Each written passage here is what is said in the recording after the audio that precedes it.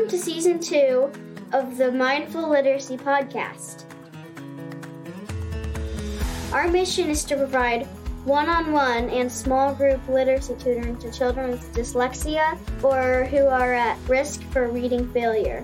It is our vision to create a center where children can have access to high-quality tutoring no matter what their family's economic background or skin color. In our mind's eye, this center would also be a place where adults can study our written language together and where parents find support. Listener support is paramount to how much we are able to support kids in our community. Season 1 helped us raise $8,000 and we were able to fund 2-year-long scholarships for the 2020-2021 school year. Mindful Literacy Columbus has 3 main goals for 2021. We want to secure $10,000 so we can join the Columbus Foundation donor-advised funds, $25,000 to hire a part-time grant writer, $40,000 to rent our space. Here are 3 ways you can get involved with Mindful Literacy Columbus. You can share this podcast, and you can like and follow Mindful Literacy Columbus on Facebook and Instagram. Pause this podcast right now and go like and follow before you forget. Our Facebook is mindful.literacy.columbus. Our Instagram is mindful.literacy.cbus. Make sure to share posts to your feed and tag your friends. You can also volunteer. There are 4 opportunities to volunteer with Mindful Literacy Columbus. Even if you don't live in Columbus. First, you could join the Grant Writers Guild. Writers are needed. Second, you can join our summer camp in August. Counselors are needed. Third, we need volunteers for our first annual conference for kids and grown-ups. Even coordinators are needed. This event will be held in August. Finally, you can volunteer to be a mentor and editor for Beehive Press. We especially need high school and college-age volunteers who enjoy studying English or graphic design. If you would like more information about volunteering, please send us a message on Facebook or Instagram. You can also email our Director of Impact at Megan, that is Meghan, at mindfulliteracypractice.org. Thanks again for your support, and we hope you enjoy this episode of the Mindful Literacy Podcast. Jenny Speas is the owner and principal advocate at Ohio Student Advocacy. Jenny began her journey in advocacy as a parent. Jenny's philosophy on advocacy always begins with educating parents and students about their rights and the shared responsibilities of families and school districts. Understanding that relationship with a school district can be long-term and can impact an entire family, Jenny believes strongly in beginning with a collaborative approach to problem solving, even for the most complex student profiles. Working throughout the state, Ohio Student Advocacy represents students of preschool age through high school graduation in public, private, parochial, and charter schools. Jenny supports students with a wide range of needs. I have worked with Jenny on many cases as an intervention specialist, and I have to say, Jenny is first class. Jenny and I have an honest conversation about our concerns for kids in special education during COVID and about our hopes for how COVID may be the catalyst that empowers educators to change how we do school for the better. This episode is sponsored by Live Lightly Supplements. Live Lightly Supplements deliver the highest quality nutrients at an affordable price. Designed to address common nutrient deficiencies, Live Lightly Supplements will have you feeling at your very best. I have been 90% vegan for almost a year. Sometimes when I do eat meat or dairy, it upsets my stomach. My mom lets me take the digestive enzymes to help me digest the animal proteins. Depending on my monthly moon cycle, the time of year, and my overall nutrition, I have been taking various combinations of Live Lightly supplements for nearly 2 years. There are several subs that I always make sure to have on stock, like the digestive enzyme, magnesium malate, and spirulina. I highly recommend getting started with the gut health kit And if you struggle with severe hormonal fluctuations during your cycle, there are several combinations of Live Lightly Sups that may improve your internal balance. Dan Jensen and Susan Ashley Hunt are the husband-wife duo behind Live Lightly supplements. They are organic, GMO-free, vegan, and made in the USA. Get started taking your nutrients to the next level by visiting www.livelightlyyoga.com/supplements. Hi, Jenny. Welcome to the Mindful Literacy Podcast. Hi, Dr. Bennett. How are you?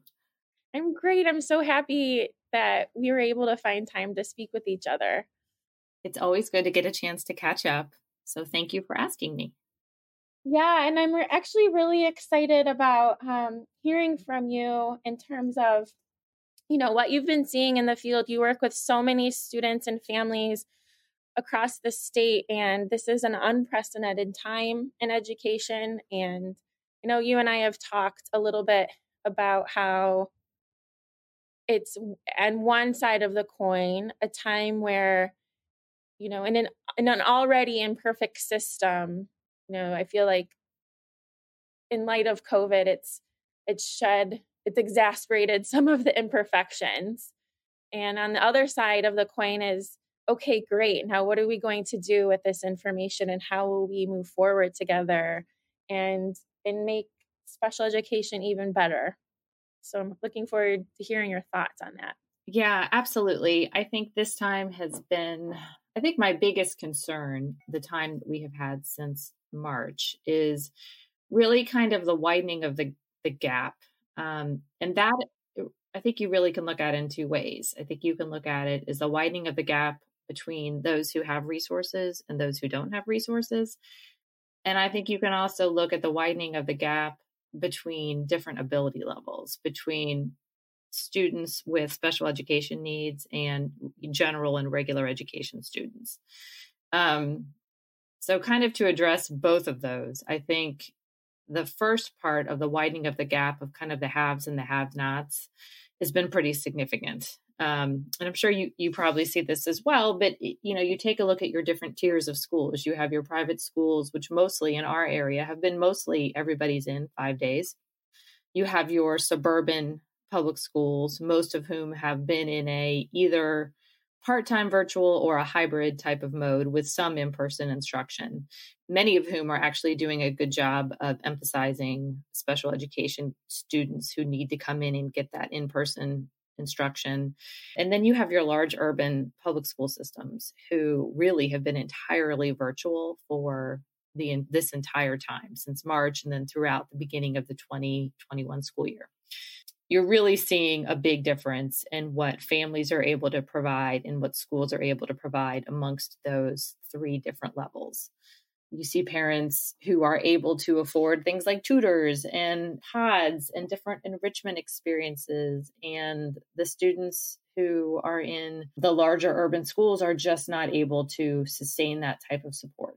And it's really hard. It's heartbreaking. Columbus City Schools just reported that their chronic absenteeism rate is 66% right now, which is extraordinarily high. It's over double what it was last year at this time. And they have over 36% of their students are failing right now from first quarter and fall. So it's incredibly tragic. And there's just a lot of needs out there. That said, we are seeing throughout all three of those different levels, special education students that are not progressing at the same rate as their general education peers, because they're students that really, really benefit from frequently in-person instruction. And that's something that not everyone has access to right now. So it's going to take a long time to figure out how all of this is going to settle out. How are we going to look in the future to see how this year or however long this ends up being is going to impact students from a progress standpoint and ultimately from a long-term standpoint? My body is shaking right now because the way that you put that so clearly in terms of, I call it the Matthews effect between the haves and have-nots, But then I'm thinking to myself when I'm hearing you talk about the widening of the gap between gen ed and special ed, no matter what you have or have not, So I'm thinking about the kids who are like in this double whammy position of 100% distant learning and in special ed. I'm just like, I'm shaking. My heart is accelerated right now because, I mean, when you take that perspective and, that's really not good. It's going to be vastly impactful. I mean, the superintendent of Columbus City Schools is calling it the lost class and the lost years for their, and if I'm really honest, accessing special education supports and resources in large urban districts has always been exceptionally hard. It's harder to get access to those resources. It's harder to get an adequate amount of those resources. It's harder to get access to evidence-based curriculums that allow students to make appropriate progress. All of those things are harder in a large urban school district than they are in either a better funded suburban district or in the private school system to begin with. On a good day, those things are all harder. And then you layer on this additional burden of COVID, and it's really quite daunting. If you are a family that simply doesn't have the resources to access these supports outside of school, it's going to be impactful. We're already seeing it in the collegiate world as well.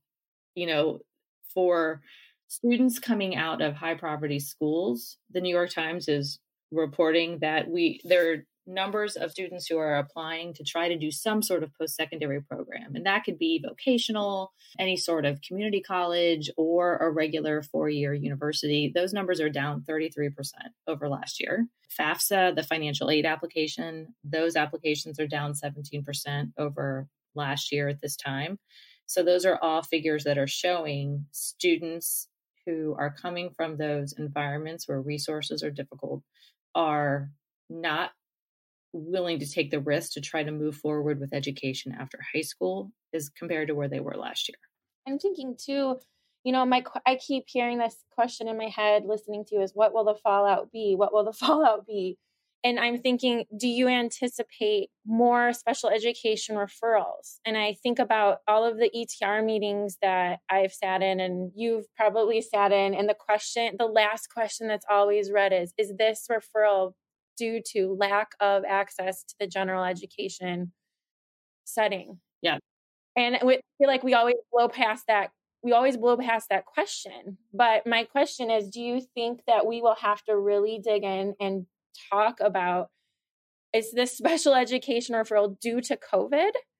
So I think that's a fantastic question. And I think that schools are going to be unwilling to go there because they're going to say that they have, done what they could to provide an adequate education and that everybody has had access to that same level of education. Whether you or I might agree that it's adequate or not, it's what they have determined is FAPE, or a free and appropriate public education. So they're going to say that, yes, students have been provided with that. So I hear where you're going with that. I don't think schools are going to go in that direction. I think the biggest problem that we are seeing right now as far as eligibility concerns for special education is the normalization of the struggle. So we've just talked about how everyone is struggling, right? Some kids are getting more support outside of school than others, but everyone is struggling. And so what happens when you get to ETR meetings and you have teachers who are filling out rating scales and suddenly they're answering questions and you know how those questions are. They're like, is this student struggling just as much as, more than, or less than the average student, right? Those are the type of rating scales that teachers fill out when evaluating student need. And the problem is that if you have everybody who's struggling, everybody who's failing, everybody who can't figure out all the different platforms that they need to download work from, complete work, upload work, submit it, that makes it really hard to determine if there is actually disability at play or if it is just a function of the educational environment that students are in right now. The struggle is normalized. That is what we are seeing. And that is definitely going to have an impact on eligibility, particularly seeing this with executive functioning right now. Everybody is struggling with executive functioning. So if you have a student maybe who's already on an IEP for a different reason, maybe it's reading, maybe it's math, whatever, and they're struggling with the planning and organization of what it takes to complete work, right now in this environment, it's going to be really hard to get eligibility for those additional needs because, again, everyone is struggling with that. Wow. And I think too, you're talking about contextualizing the rating scales and, the notion that the struggle is normalized. Essentially, what we're talking about is the bar has been lowered for everybody. The playing field across the board has been, the bar has been lowered. But I struggle with thinking about, well, our standards have not been lowered. So, I feel like even like you said, on a good day, it was pretty hard, even for a typical kid, and to rise to the challenges of meeting let's just say the Common Core expectations in some areas is already hard. And now we're saying, well, now the bar is being lowered, but our standards are still the same. I just wonder, how do we move forward and remedy this as a community?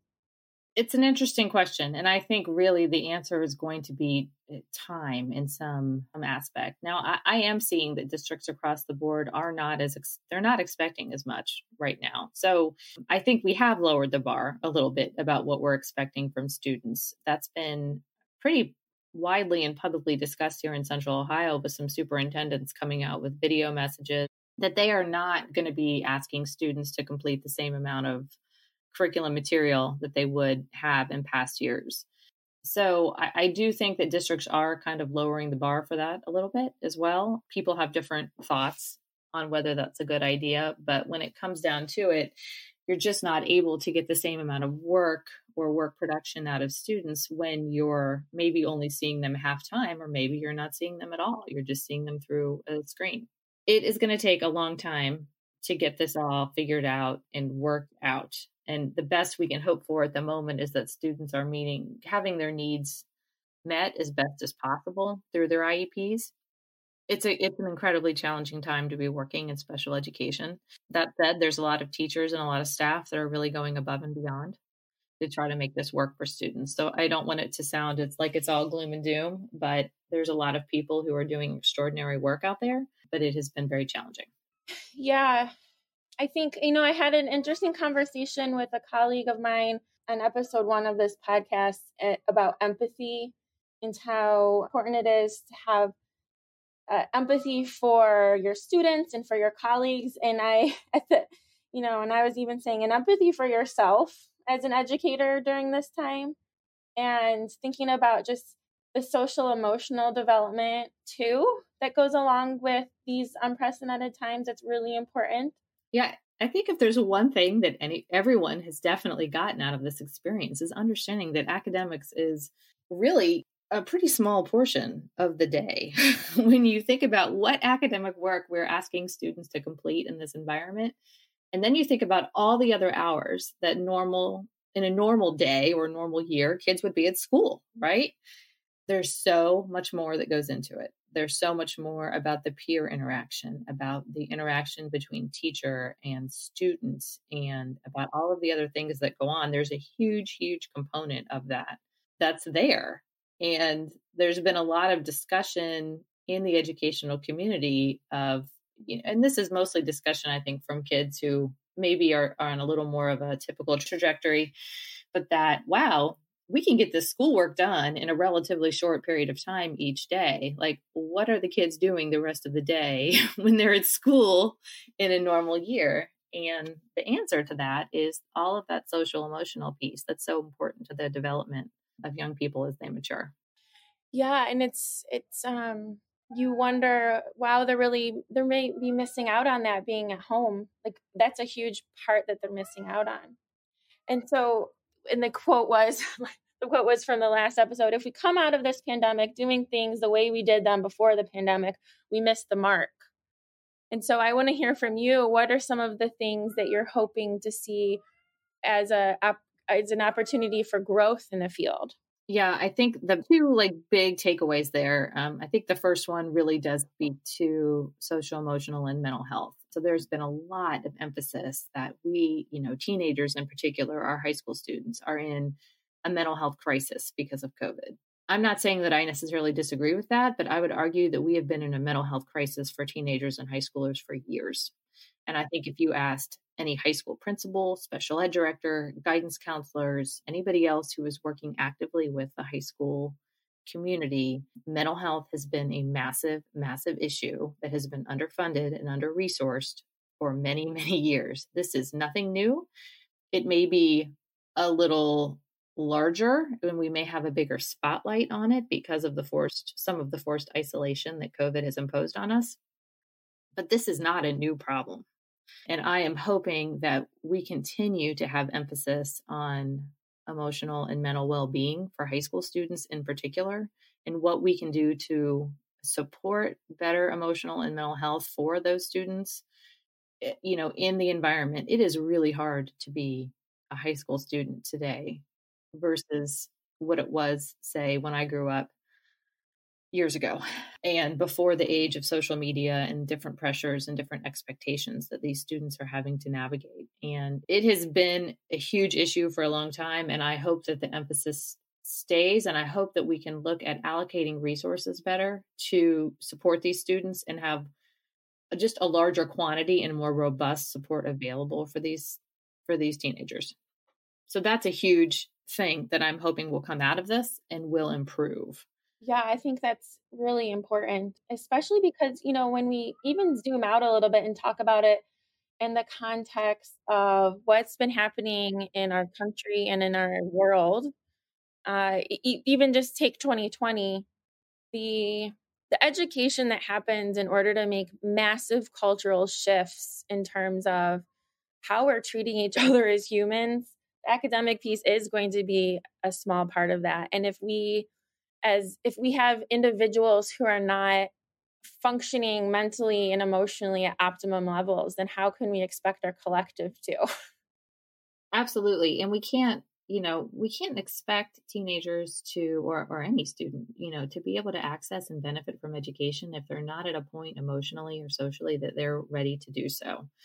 It really needs to come first on the hierarchy of important things is the ability to be present and be able to accept and benefit from instruction. And we have a lot of kids that because of anxiety and depression and other mental challenges that they aren't able to be present at school to benefit from it in the current state. So I'm hopeful that there can be more emphasis on social emotional well-being as we come out of this for sure. And kind of along the same line, the one thing I really would love public schools to work on as we come out of this COVID situation is to really kind of take stock about what worked and what didn't. Schools have been thrown into this, very quickly into this incredibly new arena of really doing a lot of things virtually and with technology and really adjusting the way they operate. And I think it would be to a tremendous benefit for districts to be able to step back and kind of do a big picture look. Okay, what was really beneficial from this? Was it beneficial to be able to hold parent meetings versus Zoom, or to, say, provide audio recordings of classes for students? Because that has increased access. It's made it more convenient for parents to be involved with their students' lives. It's made it easier for students to access instruction if they need to listen again, or they zoned out during class and then they would have access to that recording. There's a lot of really good things that I think could come out of it, but I do think it's going to take schools, they need time to step back and look and think, wow, that was helpful. That, maybe that particular software was really beneficial for our students, or maybe the way that we conduct communication was really helpful in a certain manner. So I desperately hope that schools take that opportunity to take a look at those things. I think we've learned more than ever that education is not a one-size-fits-all situation, and that has also been emphasized during COVID. So I'm hoping that we can benefit and learn from some of these things.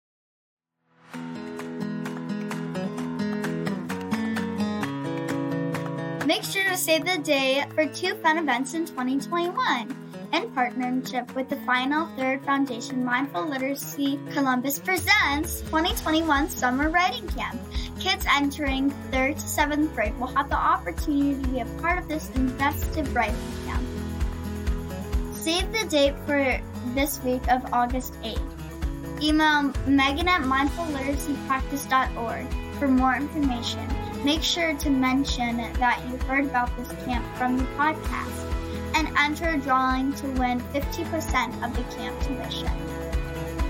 First annual Mindful Literacy Columbus Conference for kids and their grown-ups.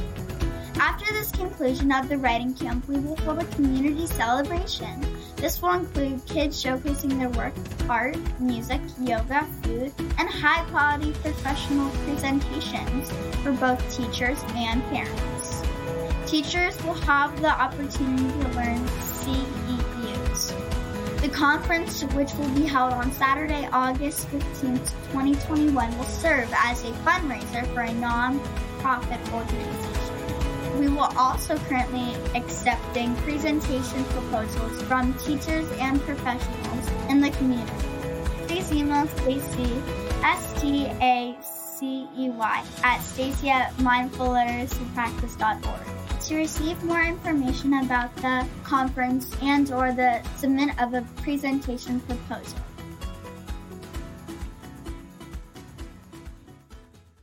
What do we need from leadership to take that evaluative process to the next level? Because, to circle back to how we started the conversation, with different districts, there's different resources. So some districts may do that and some may not. And so I'm wondering, at the federal and state levels, would it be beneficial to have leadership take the charge and lead this evaluative process? I think there is no question that we need someone to take a look at this. The problem is that I see what you're saying. And I do think that if anything, it is the districts that have the resources for personnel who have the experience or the ability to take a look at these things. Those are going to be the better funded districts. Those are going to be the private schools.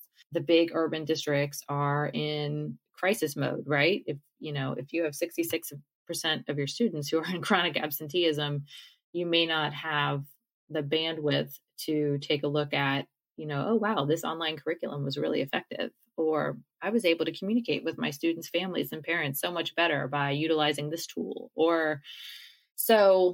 I say that in kind of, that's what my hopes and dreams would be for this. Whether that is reality from a funding standpoint, I don't know. I find it could be very unlikely for larger districts or urban districts to be able to support that. But I also think that we need to take a look at the opportunity for change and where that comes from, where that funding comes from for the kids who are neediest.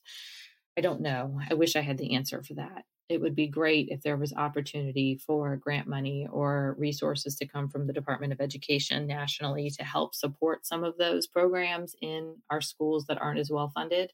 But I do think it would be beneficial.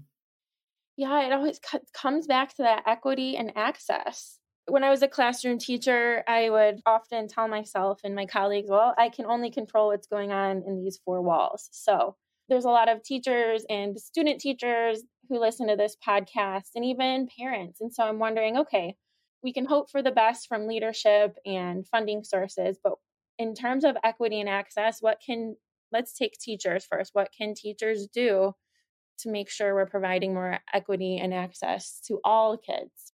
I think the best thing that teachers can always do is be in communication with their students, but also their families. I think it means a huge deal to parents to, get touch points from a classroom teacher, whether that's an email or a text message or a phone call or whatever it is, to update them on, what is going on with their student, or, could their student benefit from, this? Could they benefit from, 20 more minutes of reading a week with a parent or something like that? To have that communication and touch point, I think, is absolutely the most valuable thing. I have seen a lot in COVID that school teams and teachers have kind of been in like a silo, right? Like they're in their own lane of like doing everything they can to make things work, but the communication is not always there. Like they're just in their own lane, and we're not always thinking like as a team or in a big picture of what could be best for a particular student. And this pertains specifically to special ed students for sure,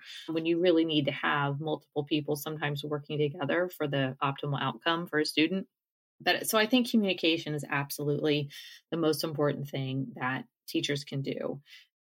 I also think having access or being able to direct families to perhaps resources of where they might be able to go to get extra help. If you have if your situation is that you're all virtual, at least here locally in Columbus, there are resources and places students can go to get more help. So to be able to point families in that direction and help provide them resources, I think is beneficial. And you shared with me some really great resources for parents and teachers regarding COVID. So we'll make sure to share those in the show notes. Thank you so much for that. No problem. So communication is king, is what I'm hearing. Always. Yeah. And I'm wondering too, do you think that this is a great opportunity for even just for an individual educator or a team of educators who really, we were forced to step outside the box and be inventive. And when I think about some of our nation's biggest and even our world's biggest issues, I wonder if our traditional way of schooling is going to help us as a globe move forward to solving those problems. And I think about, project-based learning, and I think about the massive creative potential inside of kids. And when we're talking about special education, we're often talking about deficits and challenges that kids have, but that also means that a lot of kids' brains are working differently, which can be a tremendous advantage. I just hope from this challenge of COVID that we learn how to do education differently in a way that moves us as a people forward, and not trying to keep fitting into a box that, doing things the way we've always done and moving forward because that's how we've always done it. I agree. I mean, I'm hoping absolutely that, if anything, this encourages flexibility, right? We've had to be extremely flexible since March. I mean, more so than the education system has ever had to be. So if we can be flexible to pull all of our instruction online and to access all sorts of different technologies to make that happen, it would be great if we could see that flexibility extend to how we work individually with students instead of just teaching to a specific curriculum, looking more at how to play to a student's strengths. And this is, again, particularly for students with disabilities, and how we can be flexible and focus on topics of interest and methods of presentation that are more accessible to all. And so I think, if anything, this experience could just encourage us all to think a little differently and be a little less rigid in how we do things. Yeah. So I agree. I hope people are feeling, I know at this point, people are tired. It has been such a challenge, but I also hope that people are able to reflect and feel energized and empowered to make instructional decisions that are best for kids. And if you have any words of advice for this, what we're hoping is the last leg of this pandemic to teachers and parents, what would it be? Wow. I guess it would, again, the first thing is just to be in communication and be in relationship with students and parents and families. I think that is by far the most important thing that we can be doing as a population right now, and as part of education, is to be in communication and in relationship with one another. Because I think ultimately, if students and teachers and parents, there is all a feeling of care and concern, I think that is by far the most important thing that we can do. The testing, the data, the everything else, it's all going to come, but it's going to take a while for all of that to filter out. So I think that's the best thing, to be in relationship and be in communication right now. I think some parents are feeling very lost as to where their child is, or what their child is doing, or what their child's needs are right now. So I think that can absolutely be the most valuable tool that we have. And hopefully it's not one that's difficult for everyone to access. This is a really tough time. So I think we need to be kind to ourselves and to everyone that we're working with. And that needs to be the guiding principle. I love it. I think that's a perfect note. Everyone is looking for silver linings of this. And I think, being in a relationship and being in communication is definitely a big one that after this pandemic, we should not let go of. So thank you so much. You're so welcome.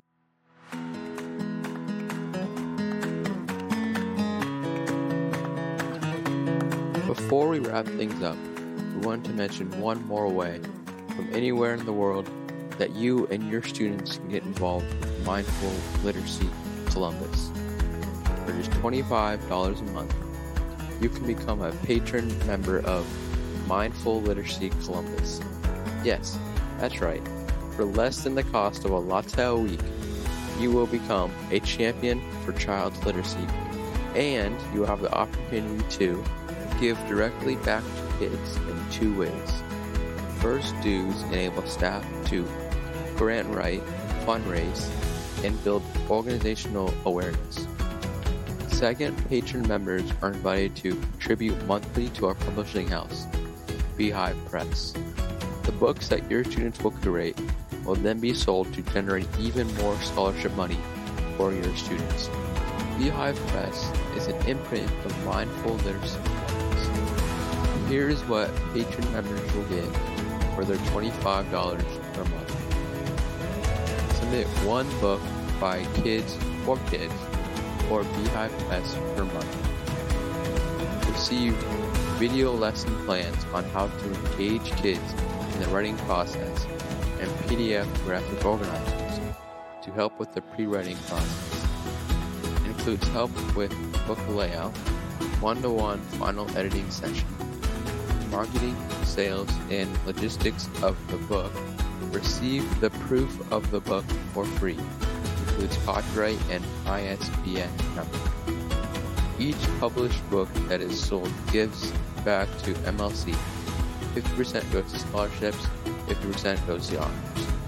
To become a patron member, go to mindfulliteracypractice.org/donate.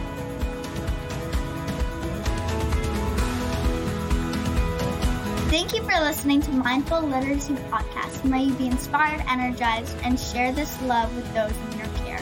We are also grateful to have you as a part of our community. If you are enjoying the content in this podcast, please share this with your friends and colleagues. Subscribe, rate, and leave a review. Please also take a moment to connect with us on Facebook, mindful.literacy.columbus, and on Instagram, mindful.literacy.cbus. We want to hear from you. What topics do you want to uncover next? Who is doing these amazing things on the field of education that we should be talking about in Season 3? Until next time, may you be happy, healthy, and at peace.